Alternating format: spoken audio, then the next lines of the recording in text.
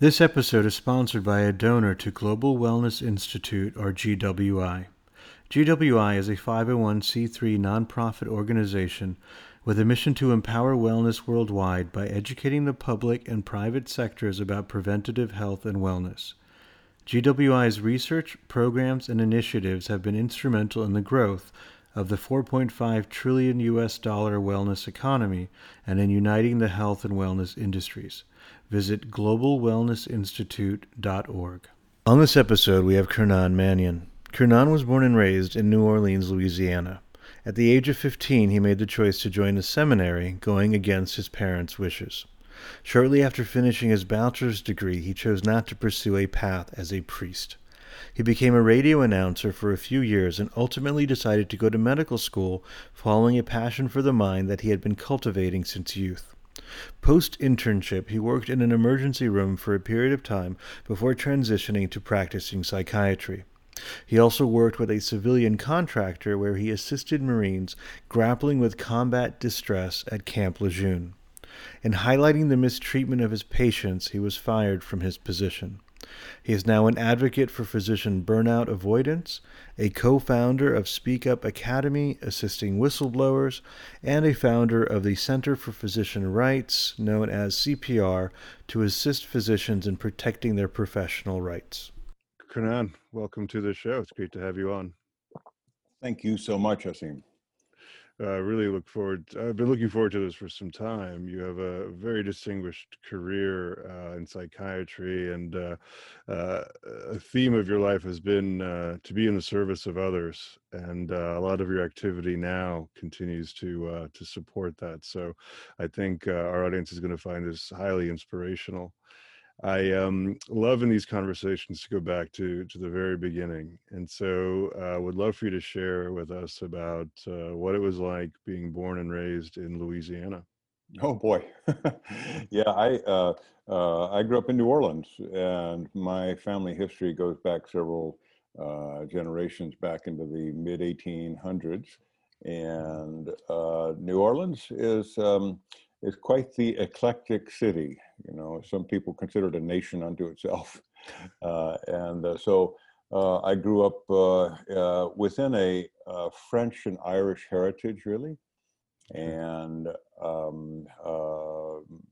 at a time in New Orleans when New Orleans was really rife with racism, Yeah. and ethnicism. And so, yeah, I grew up. I'm one of four kids. Both my parents are now deceased, and grew up Catholic. Okay. I was an altar boy. And so that was a time when, you know, in the Catholic Church, an altar boy was just, considered to be sort of a special form of, it's sort of like the religious equivalent to the Boy Scouts, if you will, you know. Right. Right. And I loved being an altar boy. I loved the spiritual aspects of my life as a kid. Mm. It really shaped me. And then went to a Catholic grammar school, a parochial school, what they called it, and then began a Catholic boys' high school, De La Salle, in New Orleans. Okay. And while there, I was part of a leadership group, and you know, the kind of stuff that you get involved in with high school. But I was a serious student. I mean, bottom line here, I was a serious student. My older brother was more of the athlete, Okay. and I tried to follow in his footsteps, but I was horrible at football, horrible at track. And so, uh, so So you were the second oldest of the four. he was the second. I'm the third Okay. of the four. Yeah. Mhm. I have an older sister, older brother, then a younger brother. So I really vied, you know, for attention, and tried to compete with him. But it's like, nah. And so I think that partly influenced my choice of really focusing on studying Yeah. on matters of the mind. And I was already a quiet kid, but I think his sort of prominence in the domain, as well as my older sister, I think I found myself saying, you know what, I really need to focus within here. Yeah. So studious kid, took an interest in science, loved all Okay. the chemistry and physics kits that you could get as a kid. growing crystals, making chemicals, and that sort of thing. Nice. Wow. Yeah, I just loved it. And then I think part of my altar boy background, as well as being in a Catholic high school and being in a leadership group, a quote unquote Christian leadership group, uh, influenced me greatly about saying, okay, do I have a calling? You know, this notion of Okay. vocation, of calling, Right. it really is very important. And so I found myself thinking, you know, I do feel that this is truly something that I need to consider. So at the, you know, beginning, I would say, at least at the age of 12 or 13, I began thinking about, well, you know, maybe I need to go into the priesthood. You know, maybe I need to Wow. study for the priesthood. So Amazing. I actually left and went into the seminary when I was 15 years old. Wow. Okay. It's quite a decision. Oh, it's a very significant decision, yeah. And my parents were against it, actually. Oh, interesting. Okay. They didn't want you to pursue that. So that just No, really spoke to you from within. Um, yeah. I know you've talked about sort of some sort of differences of opinion, let's say. Then I'm euphemizing this as much as I can while growing up. But yeah, it sounds like you found a home in the church and in the seminary, and that was a draw. Oh, I did. Yeah, I really did. I found that really, I had a very domineering dad. I mean, he was a really powerful guy. He was a World War II bomber pilot, Okay. and he's also the youngest of his siblings. And he was tasked with a lot, and so grew up in a rather contentious struggle with him, as did my siblings. And you know, so uh, dad was overpowering, mom was sort of submissive, and you know, let's kind of keep the balance sort of a person. Mm, And but I found that, you know what, the commotion there, as well as my own vying for a studious life, led me to make that decision to go to mm. the seminary, as well as my desire to really, because I felt like I had a spiritual calling. So it's, you know, kind of multiple things going on Sure. simultaneously Yeah. that point you in that direction. So I went in, and the seminary that I went to, so growing up in New Orleans, there is a major archdiocese of New Orleans. Right. And so I was aspiring towards a diocesan priesthood. These were the parish priests. Right. They're not of any particular order. And in the Catholic world, there are numerous orders of priests, Jesuits, and Benedictines, and Augustinians. And so I simply was drawn towards the diocesan priesthood.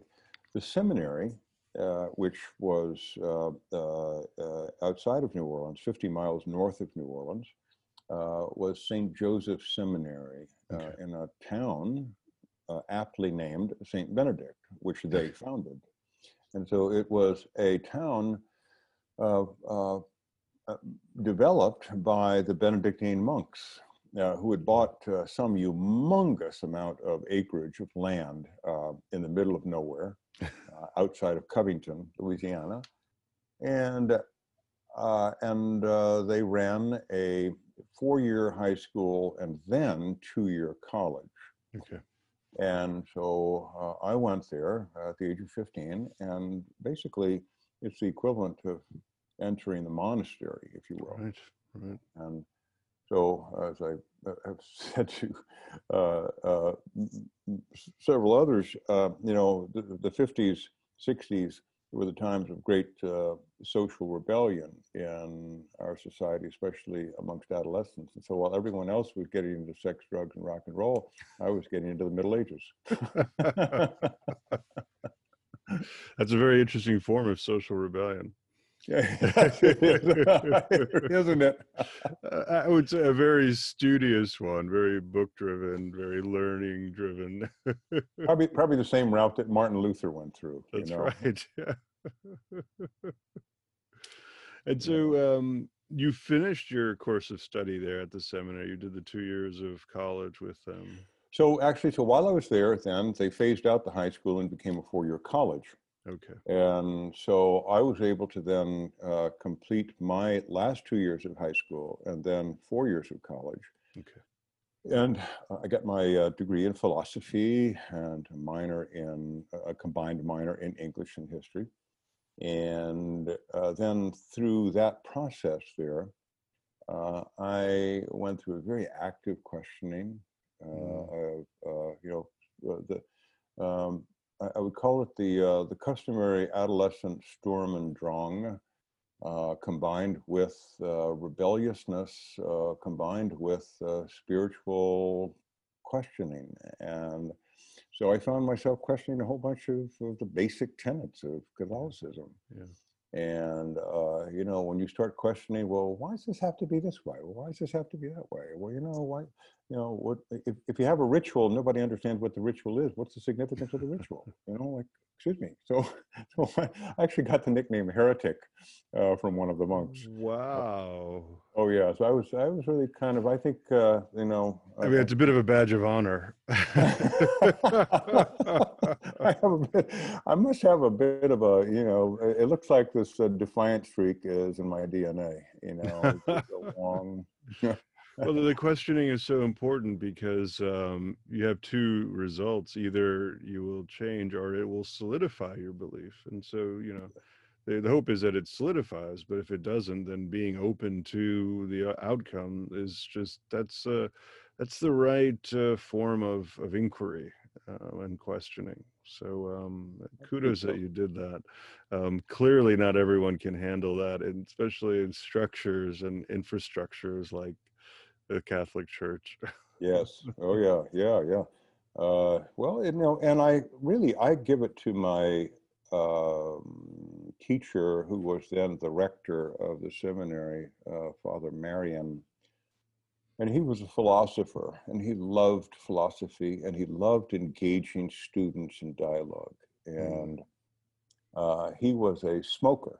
Okay, so we all smoked at that time. Yeah. And so he was a smoker, and we had a semicircle of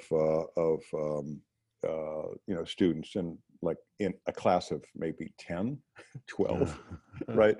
And so we'd get into these very heavy duty dialogues about philosophical questions, and he would say, "So, Kernan, what do you think about that?" And he'd blow smoke in my face, just kind of like up face, that close. And you kind of wipe away the smoke, and he kind of, it was, he'd sort of wag his head, as though he had made the definitive point. Right. That was his exclamation mark. Yes, and I loved the exchange with him. I truly loved the exchange. Nice. Yeah, that's good.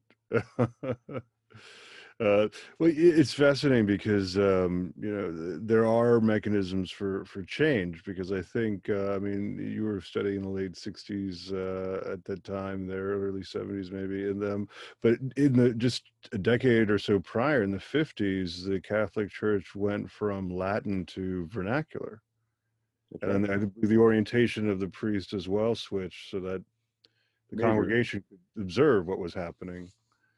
Major transition for Catholicism. Yeah, that was Pope John XXIII, and I believe that was in the early '60s when that occurred, and it caused such a stir.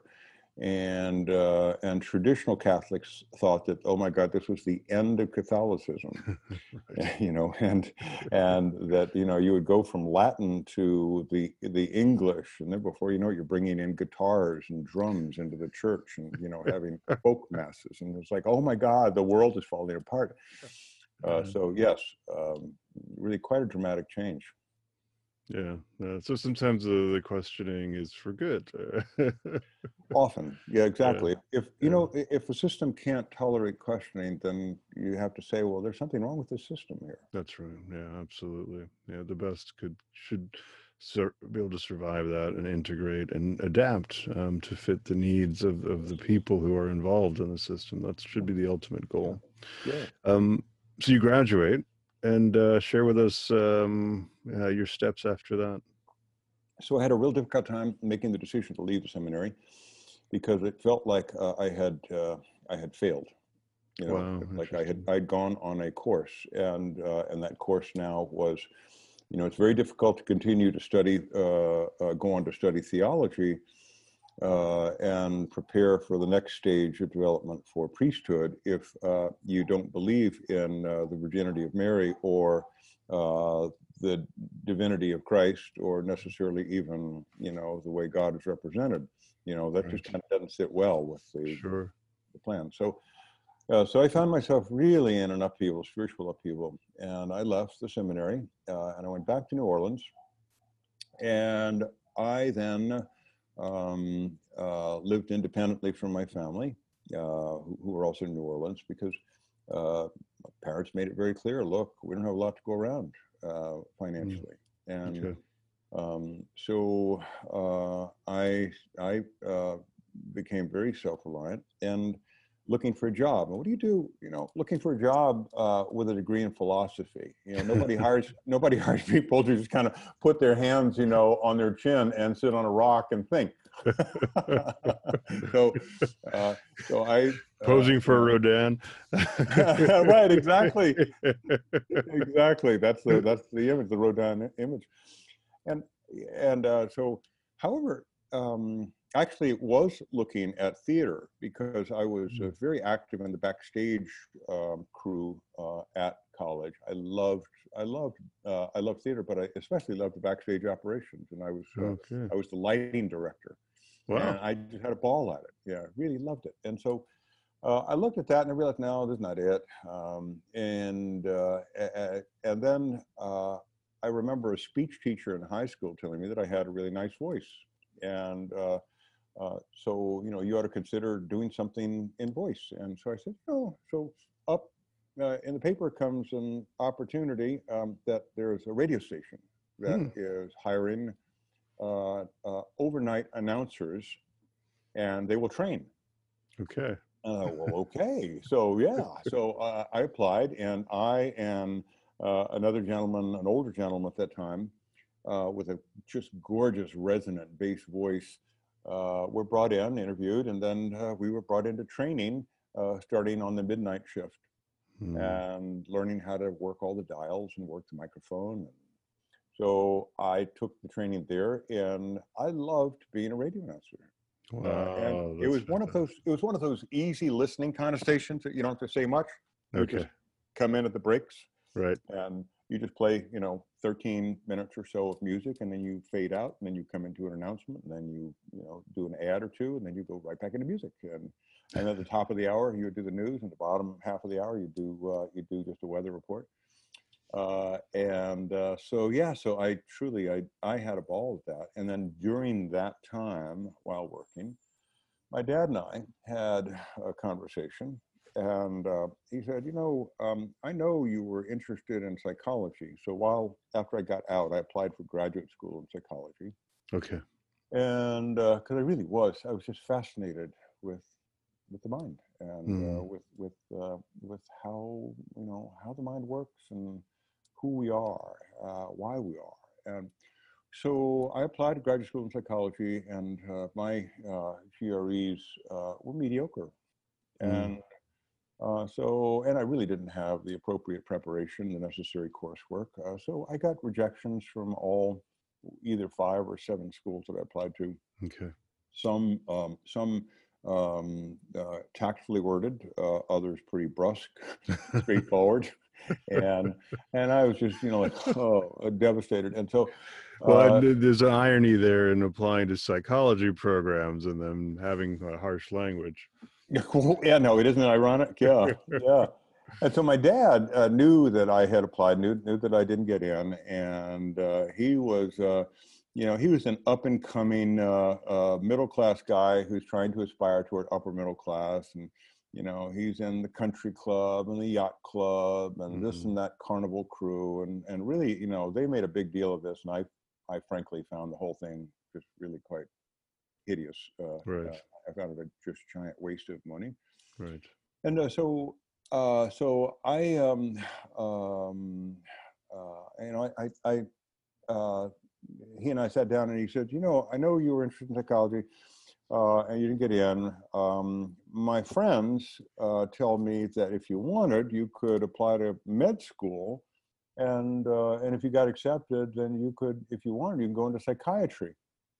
Now, and then he added with his customary coda, not that I respect either of them. Okay. And so I thought that's an interesting idea, and I really wasn't thinking about psychiatry. I was thinking about so I said med school is impossible. It's just impossible. I can't do that. Wow. I don't have any of the pre-med requirements, and so I don't know. So in any event, I continued working at the radio station, and I thought, well, what the hell? Why not try it? Why not try a couple of classes during the summer period and see how it is, how difficult it is? I was really intimidated by all these basic sciences. So I took a couple of classes in basic biology, basic college chemistry, college physics. And I said, well, this is not bad. Right. We do this. And so then I continued my coursework, and I did 2.5 years of pre-med. Wow. Okay. Great pre-med. And then worked full time, either on the overnight shift or the evening shift, and then sometimes, moved up in the daytime. Some of the prime time periods, and then got accepted. Wonderful. And with that, I left the radio station and went to med school, LSU Med School. That's really great. Fantastic. I just can only imagine the challenges of juggling that schedule of taking classes during the day and then having to work at night. Things we can only do when we're young. Well, isn't that the truth? Yes, I know. But you do what you got to do, and I think it really teaches some great lessons. And it's okay. Look, this is what you've got to do. That's just it. That's all to it. And you kind of put aside the time and you make it happen. Yeah. So I started at LSU, and then with LSU Med School, there may be people in your listening audience who don't understand how med school works. But the first 2 years are the sciences, and the latter 2 years are the clinical training years, where you start to first get an encounter with patients. You first start to do some work on the wards under the supervision of staff. And so the first 2 years of the basic sciences, anatomy, gross anatomy, which is working on a cadaver, and microscopic anatomy, which is histology, and physiology, and all of those things I loved. Wow. Okay. And neuroscience, I loved. And I really found myself drawn to that. And then the latter 2 years, you go through all the basic rotations of internal medicine and pediatrics and surgery. I loved that as well. And so by the end of the fourth year, I really didn't know, I could have gone into just about anything and loved it. Oh, wow. So it wasn't, psychiatry wasn't a lock. Oh, no, psychiatry wasn't even in the mix. Wow. So fascinating. No, psychiatry was not even in the mix. I actually thought the whole thing was I thought the whole field was kind of hokey. And really, I just thought, oh boy. So I was really more drawn toward neurology, and my decision was a cross between neurology and neurosurgery. Okay, wow. And I was very much inspired by a particular neurosurgeon in New Orleans, under whom I served as a med student. I was just the only med student at this hospital, with one chief resident in neurosurgery, and that neurosurgeon. And I saw a man that just simply excelled in all of the attributes of compassionate physicianhood. Wow. And I thought, oh my gosh, this is my model of what it is to be a physician, a compassionate physician. And very much a mentor for you. Oh my gosh, he doesn't know that, but he really served as quite the inspiration. Yeah. However, when I looked at, I did a rotation in neurology, several, and I thought, no, that's not it.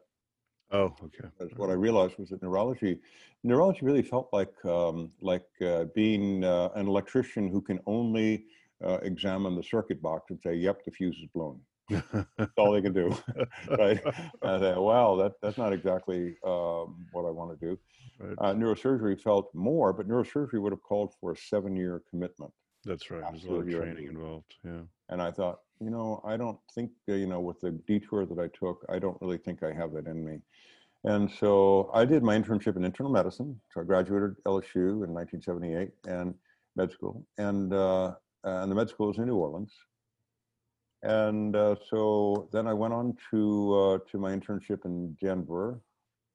And then during that internship year, the general medicine internship, where you get to, you are the first line doc, if you will, doing all sorts of procedures, learning how to do central lines and insert chest tubes and do, codes, cardiac arrest codes. And during that year, I said, this doesn't feel like it. I feel like I think I made the wrong decision. And and I may have been grappling with some burnout also at that time. Wow. Okay. Early on, but I said, this just doesn't feel like it. This is not meeting for me. I'm not excited about hearing new drug development and and trying to control people's hypertension. It just doesn't do it for me. Yeah. And so I decided then that I'd take a break, and I looked at possibilities, and I realized, what, you can't interrupt this flow. You can't interrupt your educational flow. It's too dangerous, it seemed. You don't want to have that gap. Yeah. So I looked at opportunities, and there's an opportunity to take a position as an emergency room physician, straight out of internship. Wow. Okay. In Louisiana, in my home state of Louisiana. Oh, right. I was missing Louisiana, and so what I really should have done, then I should have truly put a backpack on and traveled to Europe. That's what I should have done. I should have cleansed my head, cleansed my mind, cleansed my soul, and really discovered the world. But I didn't. I took the safer course then. Sure. And then during that 1 year of emergency medicine in Louisiana, I saw more stuff than I think most people in the subspecialties ever see. It was truly eye-opening, and I realized how complex the challenge is for an emergency medicine doctor. Yeah. And saw, head trauma, body trauma, assaults with weapons, heart attacks, strokes, heat exhaustion. Oh my gosh, insect bites, snake bites. We actually had a helipad, and this small hospital had a helipad to serve people from the rigs, because we were right on the Gulf Coast. Course. So they would fly in people with a variety of injuries, and we had to assess and treat those. So it was really quite an experience, and in that 1 year of emergency medicine, I got sued twice. Oh. Yeah, and it was. I mean, this is the risk of being an ER doc. When things go wrong, people really want to get want to say, this is not right. This shouldn't have happened. And I'm happy to say that one was just simply dropped out of hand, and the other was investigated by a medical malpractice tribunal panel, which Louisiana had instituted at the time, where 3 doctors, one chosen from the plaintiffs, one chosen from the defense, and one chosen by the 2 doctors, review the materials and make a decision. Is there or is there not evidence of malpractice? And they found there was no evidence of malpractice. I'm like, okay. Wow. But that was a 2-year ordeal. Oh, goodness. While you go through this. And but during that year, even with that going on, I then decided, what do I want to do? It's not this. Still, it's not this. Yeah. Here I am. There's lots of procedures. I feel like I'm in a MASH unit. Right. And I really felt like Hawkeye. And yet I said, no, this is just not it. This is not what I'm looking for. And so I then began thinking about psychiatry, and I had read Scott Peck's book, The Road Less Traveled. All right. Peck, oh my gosh, what an inspirational book for me that was. And I realized now, if that is what psychiatry is, then that's what I want to do. I love that.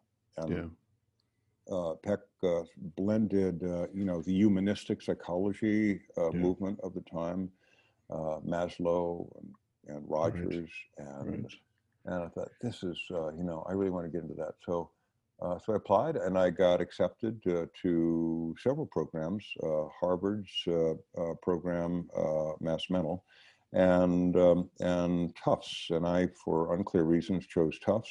I think it was an erroneous decision. Um, Oh. However, I did. I chose it, and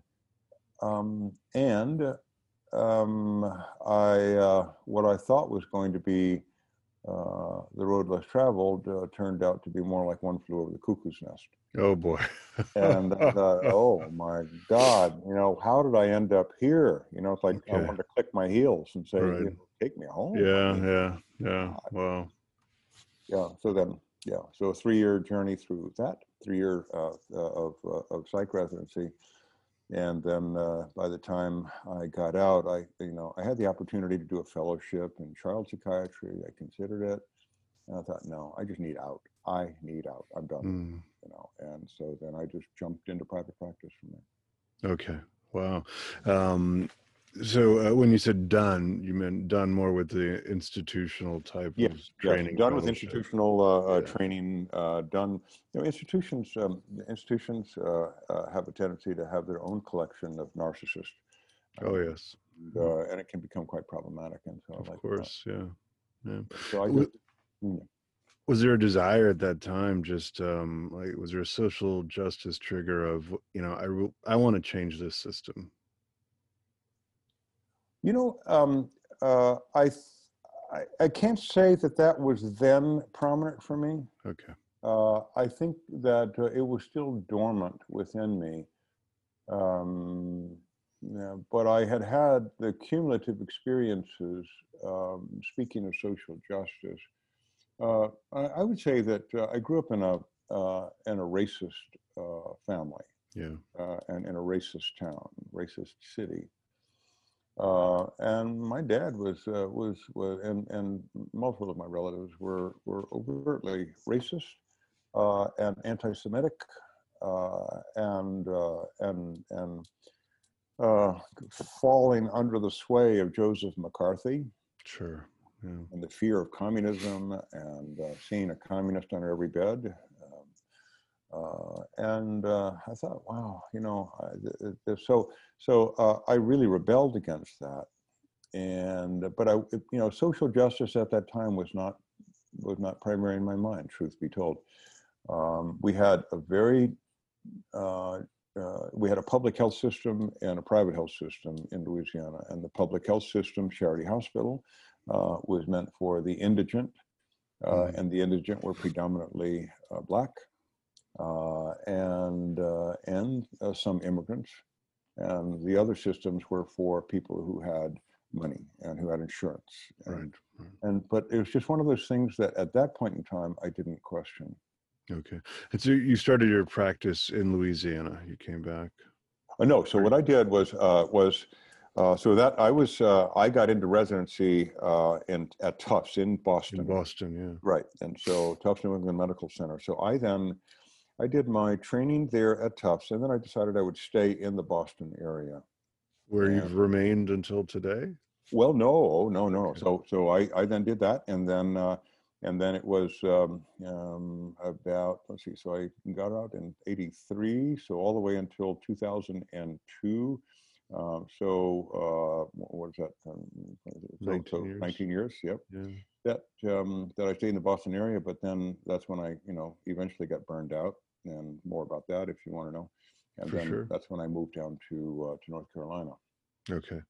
And so, yeah, And tell us then about returned. this. And then returned. Yeah. Mm-hmm. Yeah, 19-year period. You were strictly in private practice, or you were familiar with the hospital? So I had a diversity.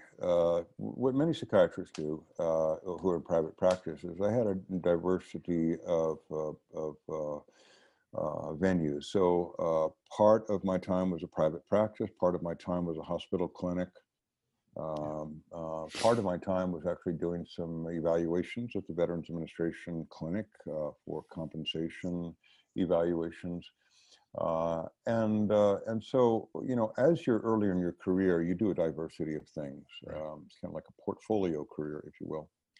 and you get onto a medical staff, a hospital staff, and then serve on their staff as an admitting psychiatrist if they have a psych unit, or if they don't have a psych unit, then you're a consultant. And so I had a variety of appointments in the Boston area, and saw the diversity of clinical opportunities, and had to, at that point in time, the healthcare system was changing, and managed care was coming onto the scene, and capitated contracts were coming onto the scene in an attempt to control healthcare costs. And what you ended up doing in that period of time was fighting with insurers over coverage for sessions. And here I am seeing people who are desperately ill, grappling with depression, grappling with suicide, people who really were grappling with a range of disorders, including people who cut themselves, people who are having hostile impulses. And you're then having to beg a master's level trainee for another session or two, while you're dealing with somebody who's actively suicidal. So like, this is crazy. So one of the things that I took an opportunity to work at a rehabilitation hospital, a physical rehabilitation hospital, specializing in the rehabilitation after head injury, after spinal cord injury, and after stroke, and for those with chronic progressive neurologic illness like multiple sclerosis or Lou Gehrig's disease. Now, I had no particular training in that apart from my interest in neuropsychiatry, the interface between neurology and psychiatry. But I thought, wow, this could really be quite the opportunity. And there was no such thing as rehabilitation psychiatry, and to my knowledge, there still isn't. And so I jumped into that world in about 1990, I think it was, and I was fascinated. And here was a hospital that really felt upbeat. All of the physical therapists, occupational therapists, the physiatrists, those who specialize in rehab medicine, really had a positive outlook, and it was very inspirational to me. So as I got into that world, then I also realized, oh my gosh, we're dealing with people who are grappling with some of the worst traumas and trying to recover. And so the more I worked in that setting, the deeper I got into understanding what are the phases of adjustment, let's say, to spinal cord injuries. That became my forte then. Okay. And I realized that, the closest model to that was Elizabeth Kubler-Ross's work on death and dying, and the phases of coming to terms with that. I see. And as I reviewed those 5 phases, starting with denial and then going through to acceptance, I recognized that the process of adaptation to spinal cord injury doesn't follow a sequence like that. It goes from denial to acceptance to denial again, to bargaining, to denial, to acceptance, to rage, and I realized, wow, okay. So, however, one of the things that I discovered there was that, number one, the power of team meetings to help make sense of the complex journey of recovery is simply vital. And in the newer arena of healthcare, that has been eliminated because it's not cost effective, quote unquote. Oh, wow. It's not a profit center. So you can't, you bring together the various therapists, just as an organization would call together all of its, its key team. It's an opportunity to confer, get other opinions. That's exactly right. And to kind of share perspectives. What do you see going on? What do I see going on?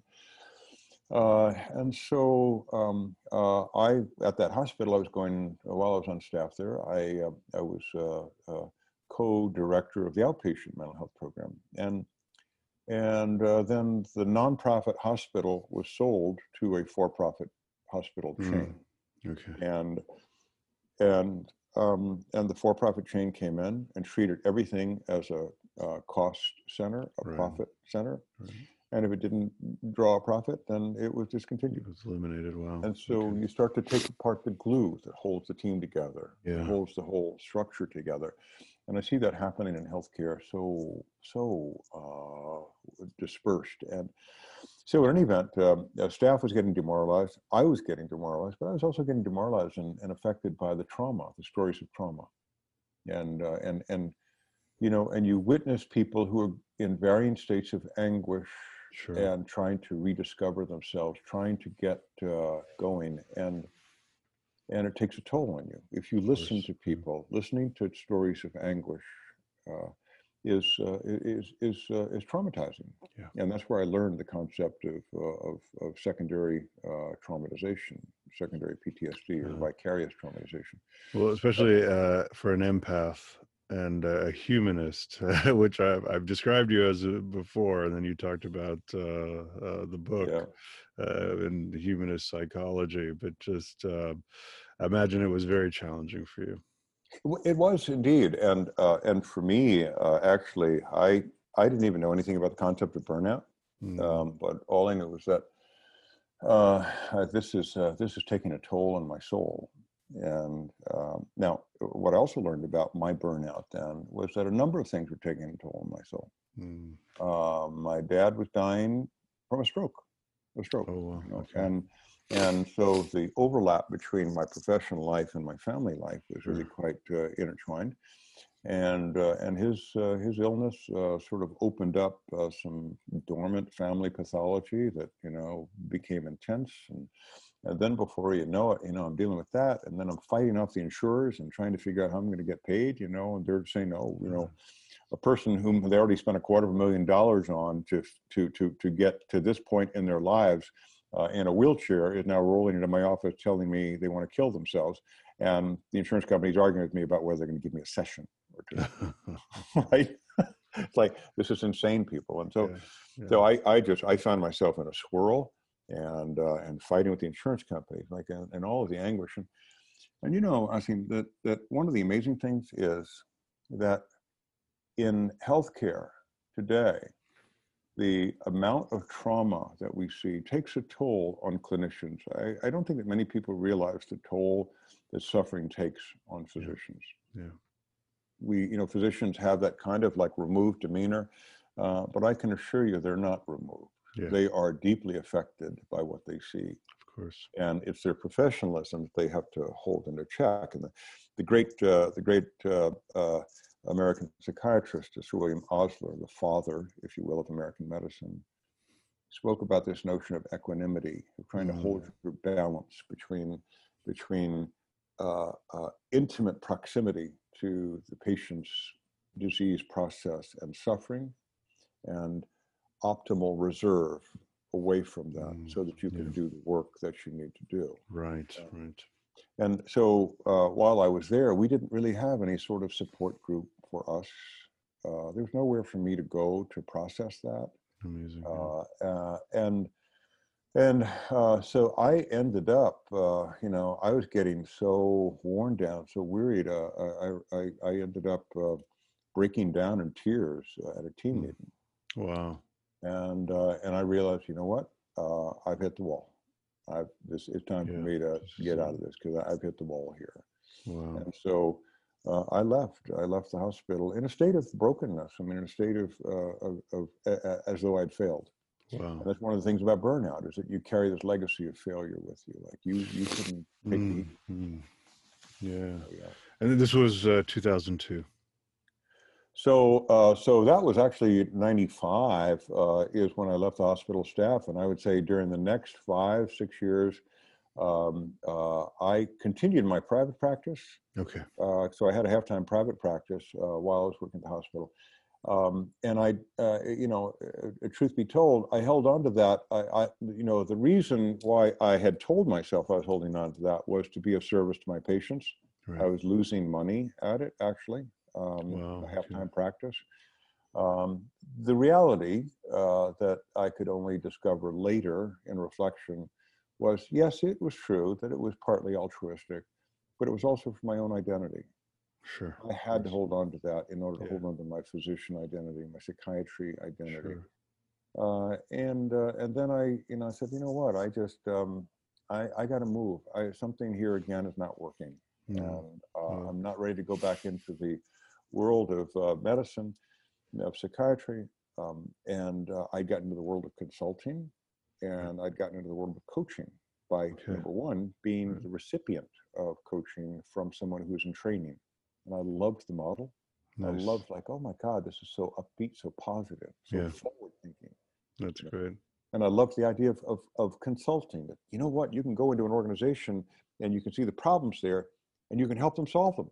Yeah. Like imagine everybody here's a group in healthcare, one of the projects I was on, where they're really trying to do good work. It was a Yeah. children's hospital, and they're really trying to do good work, but everybody hates each other, and they're coming away miserable from their work, Right, where right. where they need their energy to do the healing, and but the fact that you can put together some interventions, you can help them do some Mm, problem solving, that is like, oh my God, what an opportunity. So I fell into the world of coaching consulting and I loved it. that's great. And then that's when I said, you know what, I also need to move from the Northeast. So I took an opportunity to go on down to North Carolina, to Okay. Wilmington, uh, and just kind of change the entire scenario. Yeah. Girlfriend and I broke up, and I said, okay, I'm done. Right. I need the entire change. Yeah. Yeah.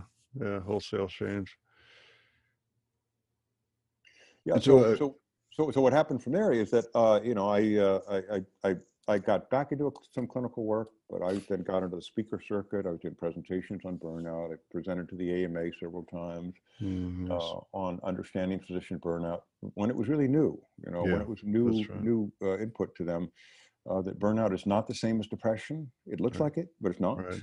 Right. And we need to understand it. But I'm not quite sure that people really understood the gravity of it then.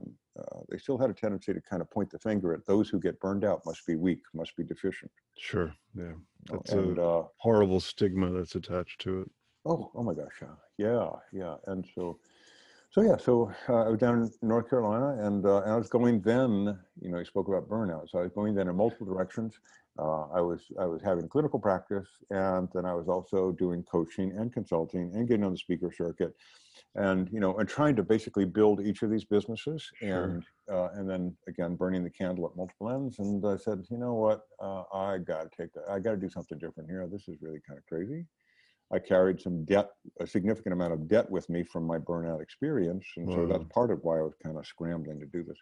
Mm. And an opportunity came up for me to take a position at Camp Lejeune, a psychiatric position as a civilian contractor. And I said, wow, look at this, days only, no night call, no weekends. How great is this? Paid Yeah. vacation, Wow. oh my Nice. God. And, paid CME. This is like golden. I'll do that. Yeah. Uh, yeah. And then, the rest becomes a complicated journey from there. Right. Yeah. Well, and I'd love to, if as much as you're comfortable sharing, would love to hear about it and share with the audience, because I think that's another important kind of pillar of your life, and the advocacy work that you're doing now, in addition to helping with physician burnout. I think this is really core to what defines you at the moment. Yeah. So I went there to Camp Lejeune. There was a new program that had been congressionally developed called the Deployment Health Clinic, and it was meant by Congress to help guys who were coming back from combat, tours of combat, address PTSD, which is now finally coming into the fore, and to address it in a way that bypassed the traditional mental health route, because the mental health route for so many people, but especially in the stoic military, is one that is seen to be a badge of dishonor, of shame. Mm, That right. somehow, again, you can't take the heat, right? Right. You must be a mental defective, a weakling.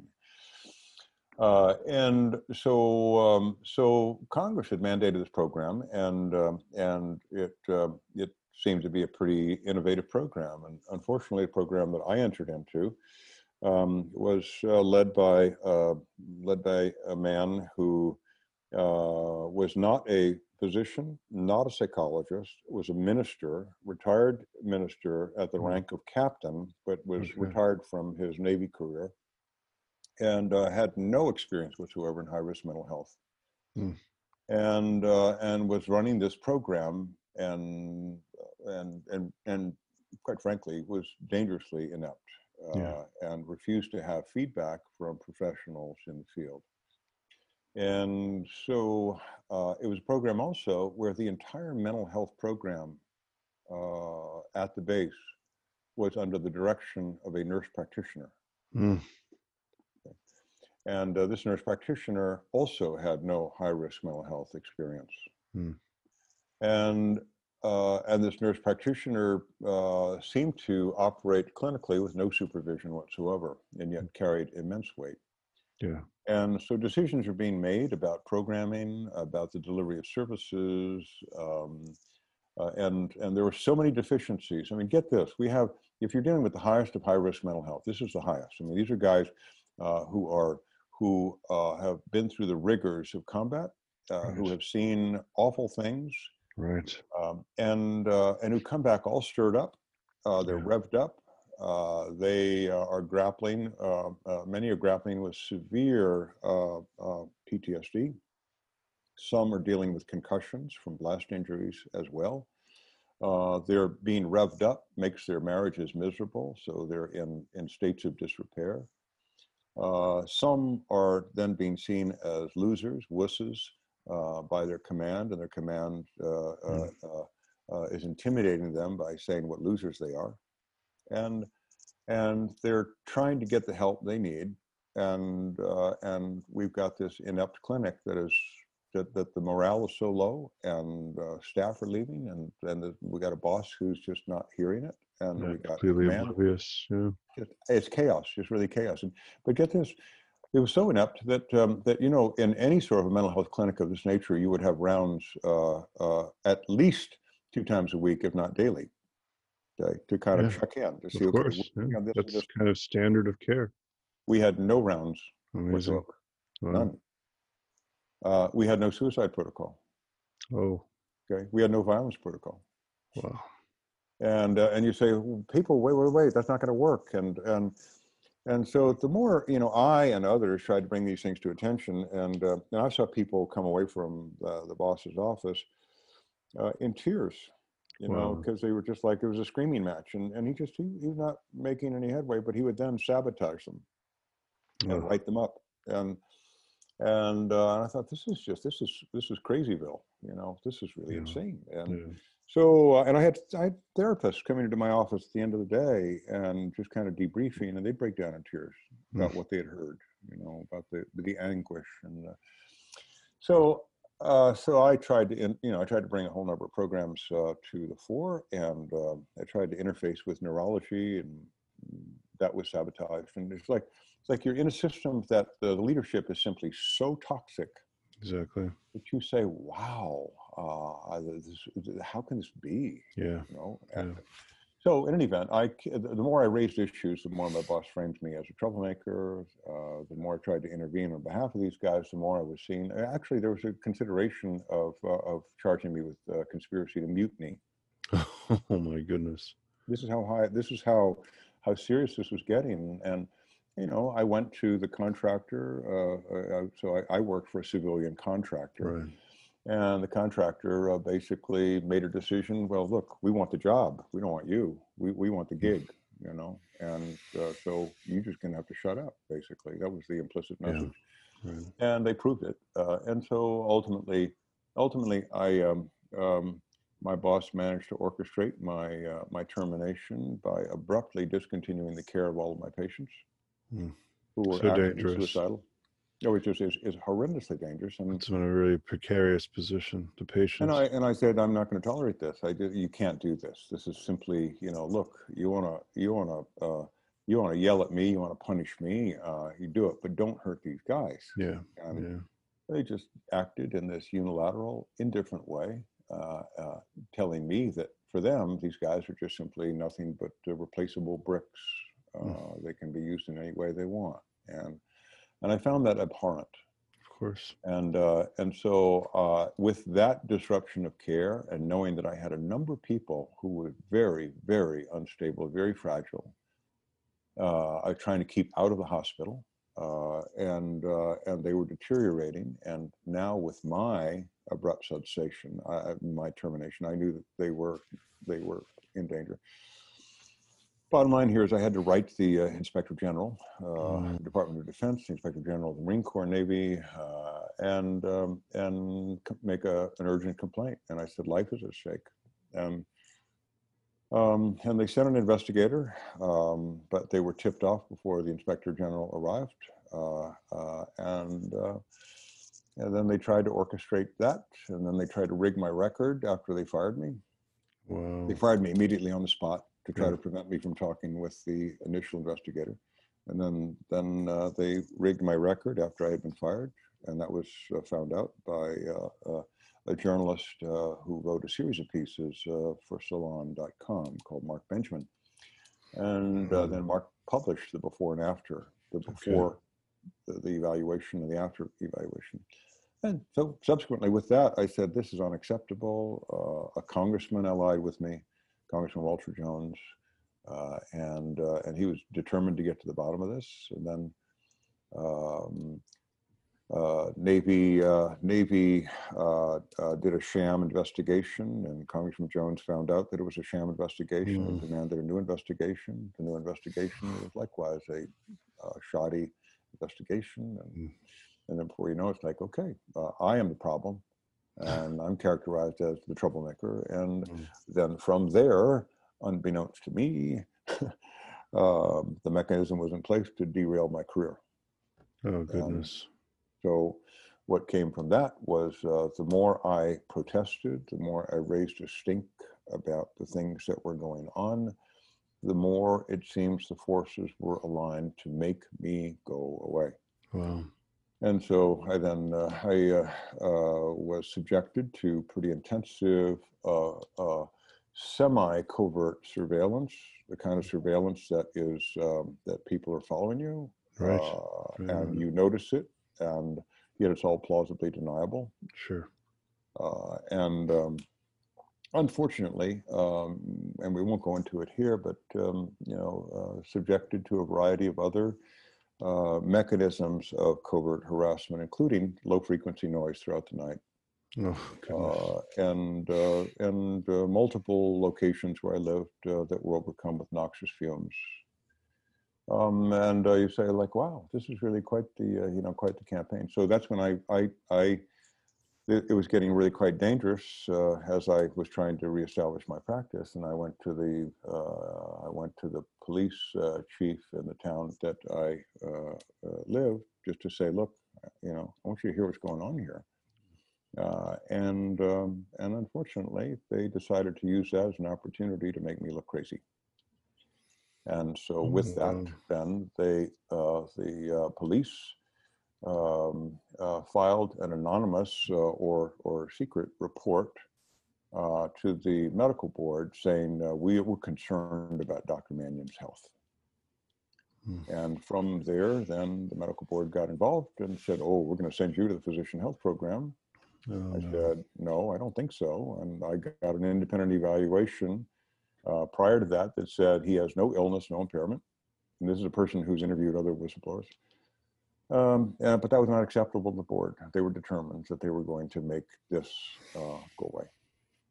And so I have, to me, I have no firm basis to understand the connection between the medical board and the PHP and the contractor. But the whole sequence of events seems awfully suspect. Sure, of course. So in any event, I had my. They didn't want to accept that no absence of diagnosis, and so the PHP then conducted a consultation, a diagnostic consultation, which they then later denied. But in that consultation, then they found me to have a mental illness. So I must be delusional. This can't really be happening. I must be delusional. And I thought, this is preposterous.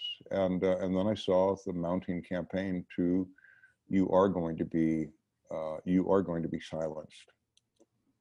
I had shared with the police, and I think it's fair to say now that the congressman is deceased, that I shared with the police that the congressman had told me of his intent back in 2012 or so, that he said, "I'm so concerned about what I hear from you and others at this base with regard to mental health. I'm so concerned that I want to open a congressional investigation into active duty mental health care, and I want you on it." Wow. So to me, I think that gives pretty strong weight to the incentive to derail my career. Yeah. And so anyway, that continued, and then I fought. I refused to go to their pre-planned program for evaluation. I said, "This is not fair." I then arranged an independent evaluation. That independent evaluation at the last minute was contaminated by the medical board and the physician health program demanding correspondence and dialogue with this person. So I have no idea what was said. Sure. And that person comes out and says, "Well, if all this is true, I mean, all these really wild things that he's saying, that must be delusional." And the board then uses that as the imprimatur to say, "Okay, he's delusional. And you are either going to this is what the lawyer for the board told me. Okay? The lawyer for the board, who by the way happens to be coincidentally an active duty military reserve officer, is the prosecutor, right? Geez, And he says to my lawyer, he says, "Tell Dr. Mannion he has 24 hours." As soon as that report was received, he has 24 hours to either voluntarily inactivate his license, or we will issue a sanction finding him incapable of practicing with reasonable skill and safety by reason of mental illness. Oh my goodness. And I thought, this can't be happening. This is like a dystopian nightmare. That's right. Absolutely. No, this can't be happening. And it was happening. And under those conditions, I said, you know what? If that goes out, it's irretrievable. Yeah, right? That's right. So I said, "I guess looks to me like you kind of got the gun to my head, don't you?" Yeah. So I'm going to have to voluntarily inactivate my license just to protect the potential of my career. So I voluntarily inactivated my license. Earlier, I had to stop my practice because of their intrusion. And as a result of the interruption of care, a patient of mine committed suicide. Oh goodness. I'm so sorry. And I thank you. And I thought, you know what? And then ultimately, I had to inactivate my license, and then I said, I'm going to sue them. And so anyway, I just finished the suit for wrongful termination from the contract, and that went down badly because they said, "Oh no, this wasn't really he wasn't really a whistleblower. He's just a pain in the ass," because of what had been put together. So I lost that, and my whistleblower attorney, a nationally renowned attorney, said, "Kernan, we're not going to appeal because, quite frankly, it's unfair, but the deck's stacked. Sorry, Yeah. You really don't have much of a chance in winning this." Bottom line here is the evidence was clear that there was conspiratorial involvement with regard to planting evidence and making me look like a nutcase. Well, anyway, so I then decided to sue the medical board and the physician health program, and then wouldn't you know it, we end up getting the same federal judge. The same federal judge says, and I have no doubt that the judge's opinion was already contaminated. I'm obviously just a pest. I'm a legal pest. And so bottom line here is that we lost that, and my then attorney, a different attorney, said, Kernan, we're not going to take this on appeal because it looks like the deck's stacked. It's going to be very costly. You don't have any money, and because by that time you're broke. And I said, well, okay, I've got one more chance here. I'm going to do the appeal myself. So I wrote my own appeal to the Fourth Circuit Court of Appeals. As sloppy as these things will be, and as uneducated as they will be, but the court accepted my lengthy 90-page or whatever it was appeal, which exceeded their recommended length by about 4 times. But they tolerated it, and then they based they're not looking at new evidence. They're not looking at they're just simply saying, did the lower court go right? And they say, well, yeah, lower court looks like it met this and this and this, so okay, we uphold lower court findings. And then what I did not realize is that there was a little gem in there that said, that I could in fact sue the board on denial for my reapplication of my license. So I reapplied to the same state board, and they wanted to make me go back to the same predators who assaulted me in their false evaluation. I said, I'm not going. Yeah, this is a big deal. I'm not going. And they refused to activate my license. And so bottom line here is, I said, this is BS. And I got to regroup here. But one of the things I know from this whole process was, in talking with other physicians around the country, I'm not alone in this. This is a modus operandi, not just to whistleblowers, not just to military whistleblowers, but to whistleblowers within hospital systems, to physicians who are trying to say, no, this is wrong, understaffing, or more recently, inadequate PPE. And I said, this is wrong. This is an abuse of psychiatry for state purposes. This is unacceptable. It's a denial of due process. It's unacceptable. Absolutely. And the fact that you are ruling in this way, so out of control, it is, and the governor and the attorney general refuse to intervene, this is unacceptable. And my physician colleagues are being driven to suicide as a result of being caught in a machine like this. This is unacceptable. So the North Carolina, and I had assembled a group of people who were allies. And so one, a senior psychiatrist who was formerly vice chair of psychiatry at Duke,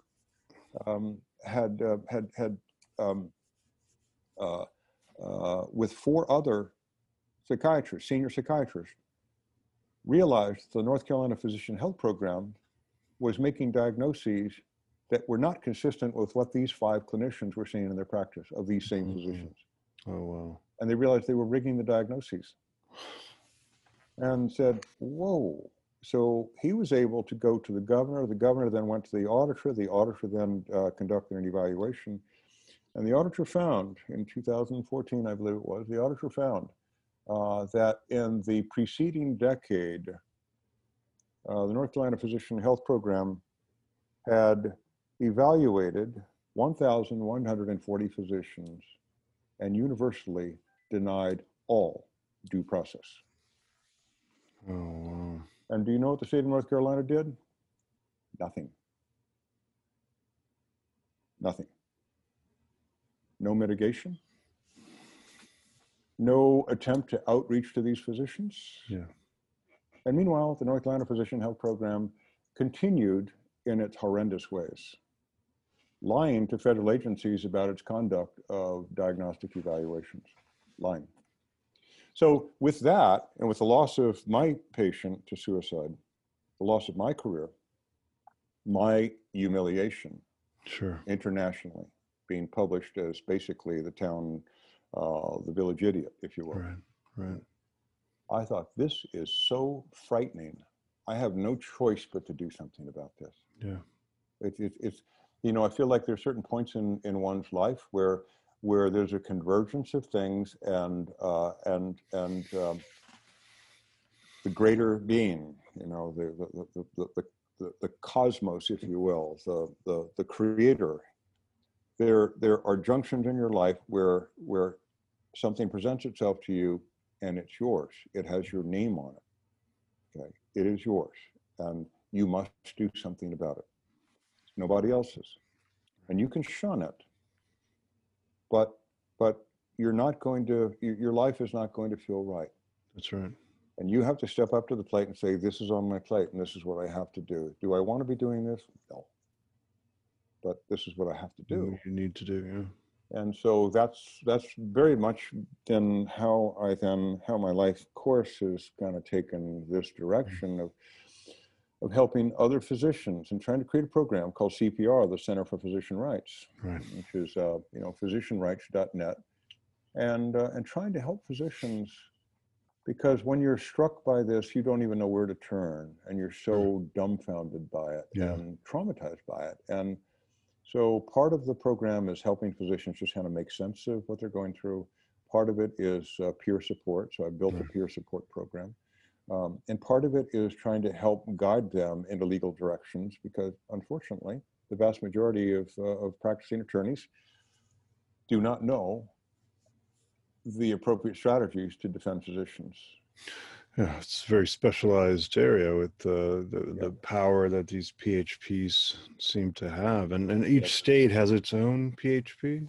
Yes, so so 47 out of 50 states apparently have a PHP, but it turns out that little known is that they have obtained exclusive contracts with states, exclusive, non-openly bid contracts.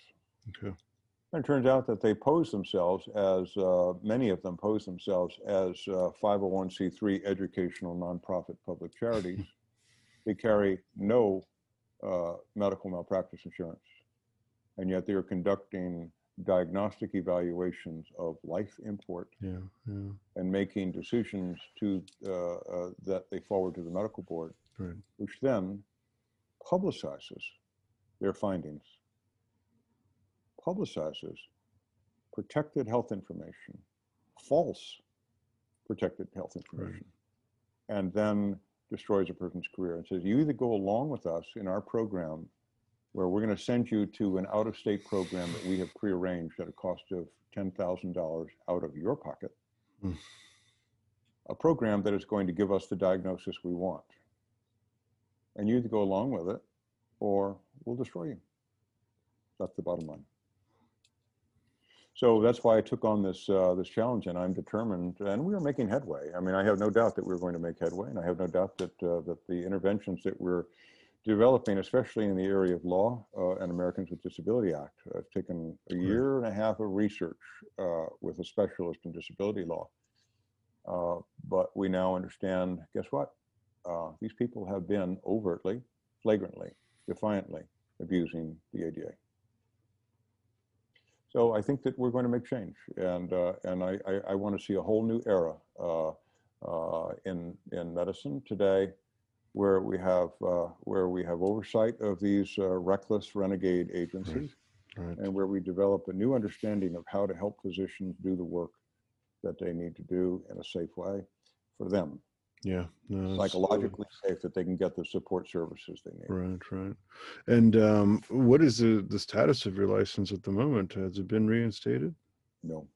Oh, no, I had applied to North Carolina, and after before the 2-year period was up, where I would have to almost redo residency, if you will.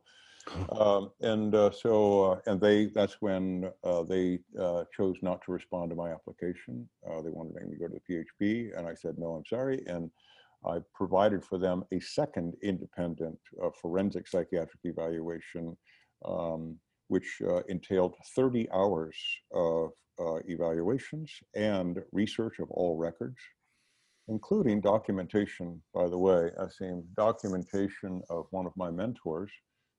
One of my mentors in my whistleblower case is a lawyer, but he was not serving as a lawyer. He was serving as a guide. He was a 4 Bronze Star Vietnam veteran. Wow. Who then got his PhD in analytical chemistry, who then joined the FBI, who then became a supervising chemist, saw corruption at the FBI lab and blew the whistle, and was, of course, publicly humiliated and fired. Yeah. He knew what I was going through. Yeah, of course. And he became my mentor throughout this entire ordeal. He's been a lifesaver. So he saw all of this, and you just realize this is an atrocity.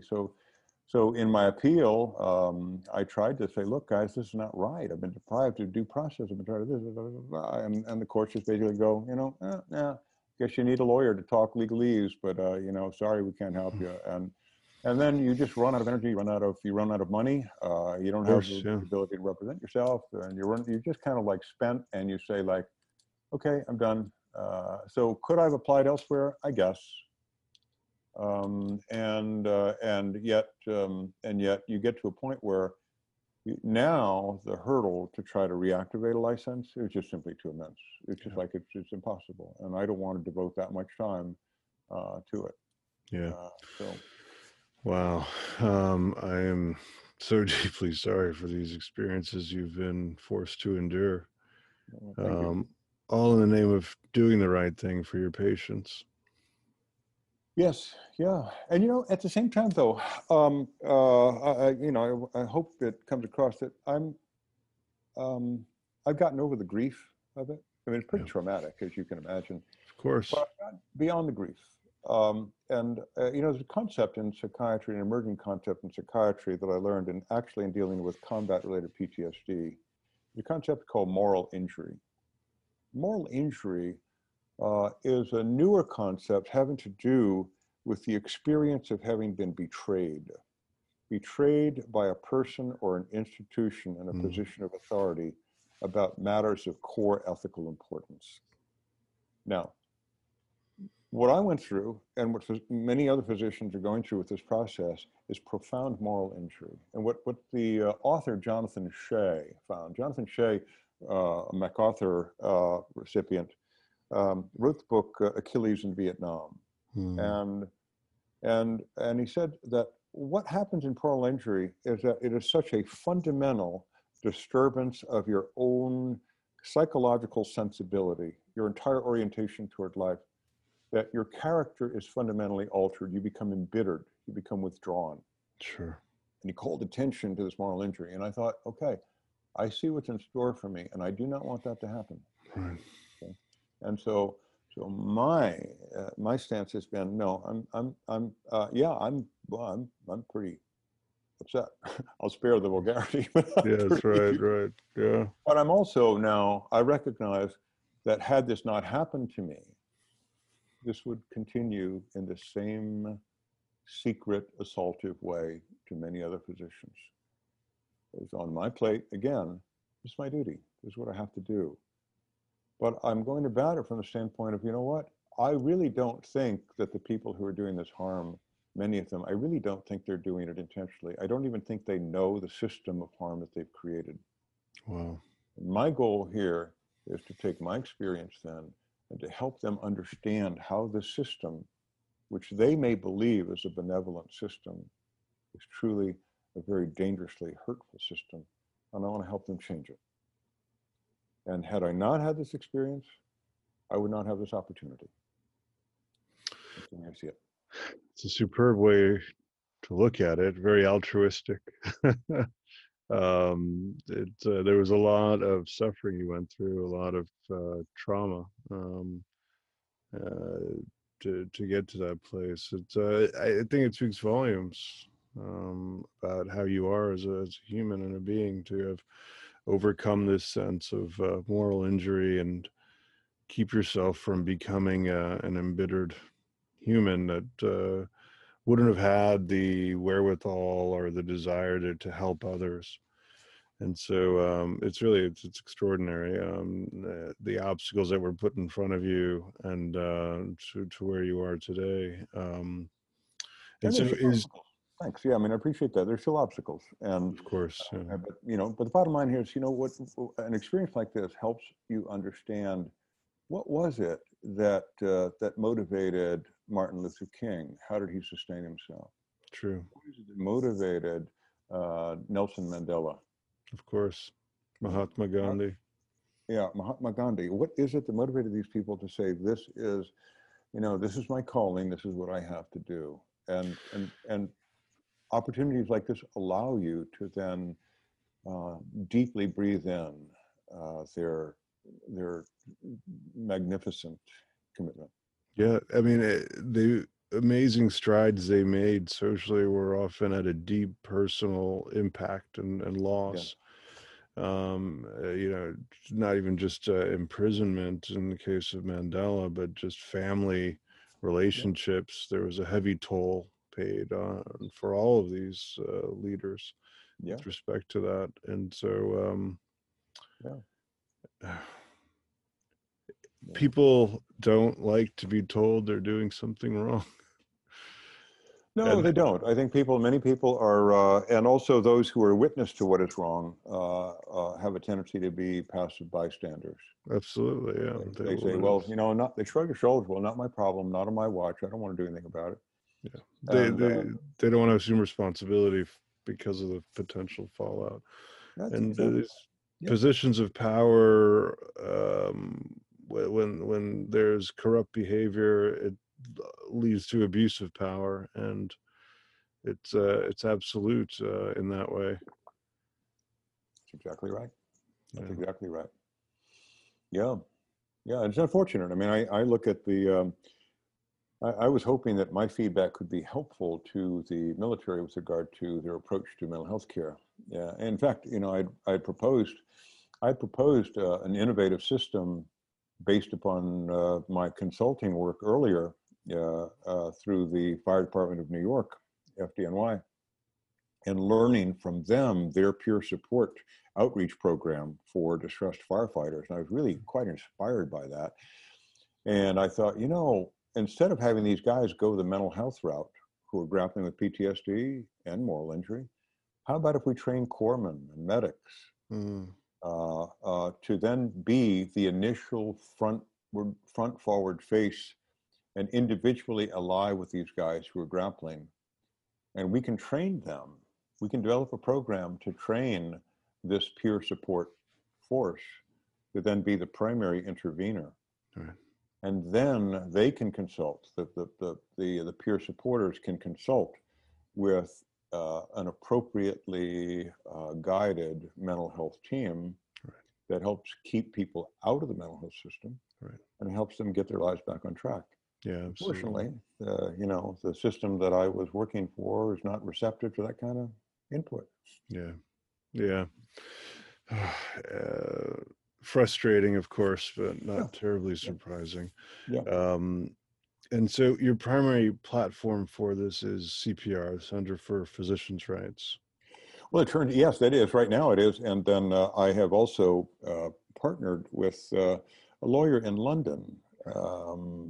And we then began thinking about the larger problem of how do you speak your truth in organizations today. And so we began comparing notes about whistleblowing in organizations, and we began a dialogue on LinkedIn about the Volkswagen scandal and how one unfortunate Indian engineer was going to take the fall.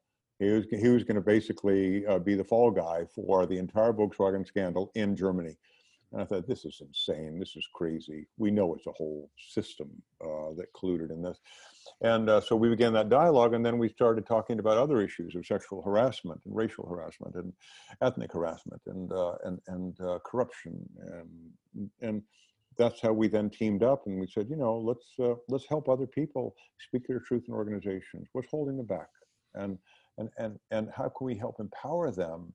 Because we know that organizations are really not necessarily the meanies that they may seem to the truth speaker. That there are many parts of an organization that really do want to do the right thing. And how do we help that organization?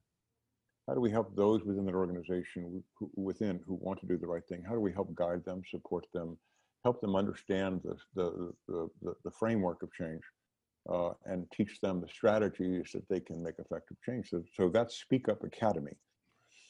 And we have just formed that early this year, and we're going to be offering a whole series of courses and bringing people into that community. Yes, well, having that level of support to an encouragement, knowing that at least there's a group there to turn to that has been through this, can give some guidance, I think is going to be really, really important. I think that the physician demographic that you're addressing will gain a lot from that, and to know how to navigate this. It just always feels like it's such a shame to go through so much turmoil and hardship to achieve something that's positive and good. But I'm not sure it could have happened any other way to be able to be a resource and guiding light and mentor to others going through a similar plight. Yes, I don't think there is any other way. I mean, I think that it's the crucible that one has to go through, and you come to, you know, I'd say for me, my burnout experience actually, in a way, as vulnerable as it made me, it also prepared me for this tumultuous journey, ironically. Yeah. And you then say, okay, you know, there's lots, you know, how do you navigate uncertainty, and how do you navigate fear, and how do you navigate rage? You know, how do you navigate unfairness? How do you navigate all of these things? And you say, okay, wow, wow, all was in preparation for the present. Yeah, it takes a lot of thoughtfulness, healing, perspective, sense of oneself, mindfulness, in order to get to that place. And I really just congratulate you, applaud you, and really it's extraordinary because many people, very few people get to that place. I think, you know, there's sort of the curmudgeonly, embittered, battle weary stereotype is very present. Yeah, yeah, and I don't You, want to. I don't want to live that way. I don't yeah, want to you worked live. hard not to be that. No, So I'm determined. I will not live in an embittered way. That's all there is to it, because the embitterment is not going to affect the change that needs to happen. And we're at a time in our world, in our country, and in our world, we are on the edge of non-existence. yeah, And I feel like, okay, guys, we cannot afford to create more bitterness and conflict in the world. yeah. Our task here is to come together and heal, and to use the positive side of our human nature to advance the cause of civilized society, of civilization itself. That's what we have to do. Yeah, absolutely. How do we best do that? Yeah, no, for sure. Well, and that's a brilliant segue because I was thinking about, you know, another platform or mechanism by which you're sharing your expertise for the benefit of others is Mind Sense. Is that Oh yeah, yeah, yeah. Oh, and indeed. Thanks for bringing it up. Yeah. So I began looking at you know, the whole notion of emotional intelligence and Goleman's work, and what has really struck, I love the concept of emotional intelligence. I love the concept, the basic four quadrants of that comprise emotional intelligence, which is understanding self and managing self, understanding others, and managing your relationship with others. Those are the big four quadrants of emotional intelligence.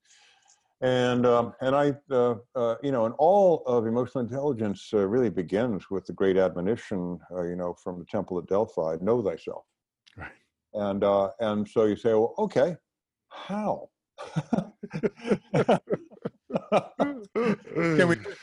Can we, how? Okay, I get it. It's important to know yourself. How?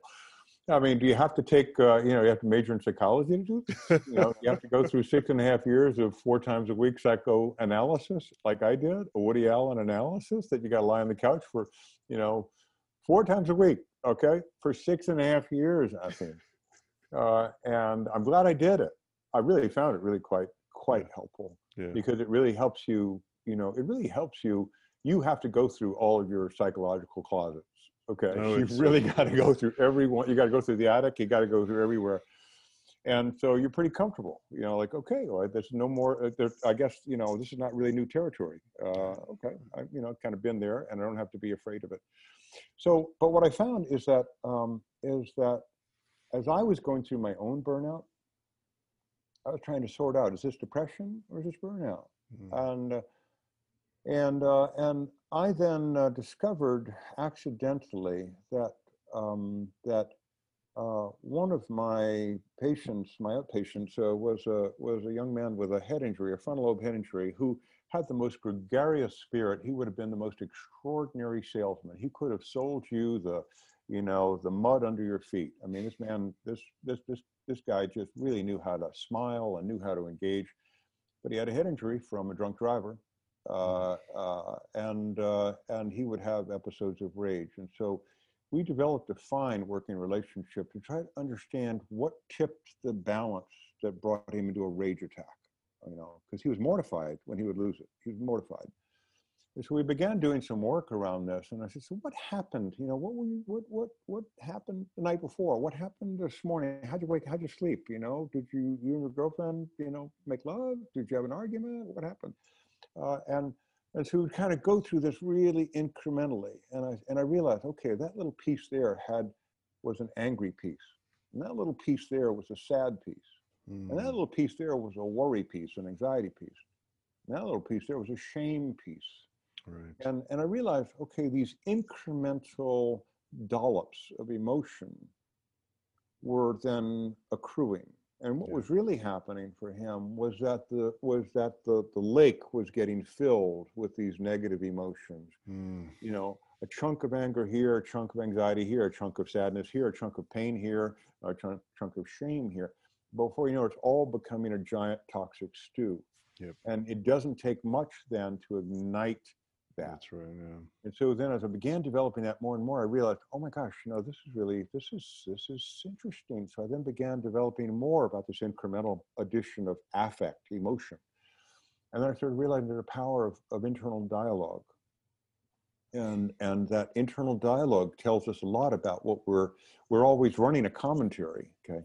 And our internal dialogue can tell us a lot about what we're feeling, and our feelings can tell us a lot about what we're thinking. Of course. And our bodies, our Which emotional bodies are telling us what we're feeling and what we're thinking. Yep. And our behavior, whether we want to punch somebody in the face or whether we want to run from the scene, our behavior itself is telling us a lot about our emotional lives, about what we're feeling, what we're thinking.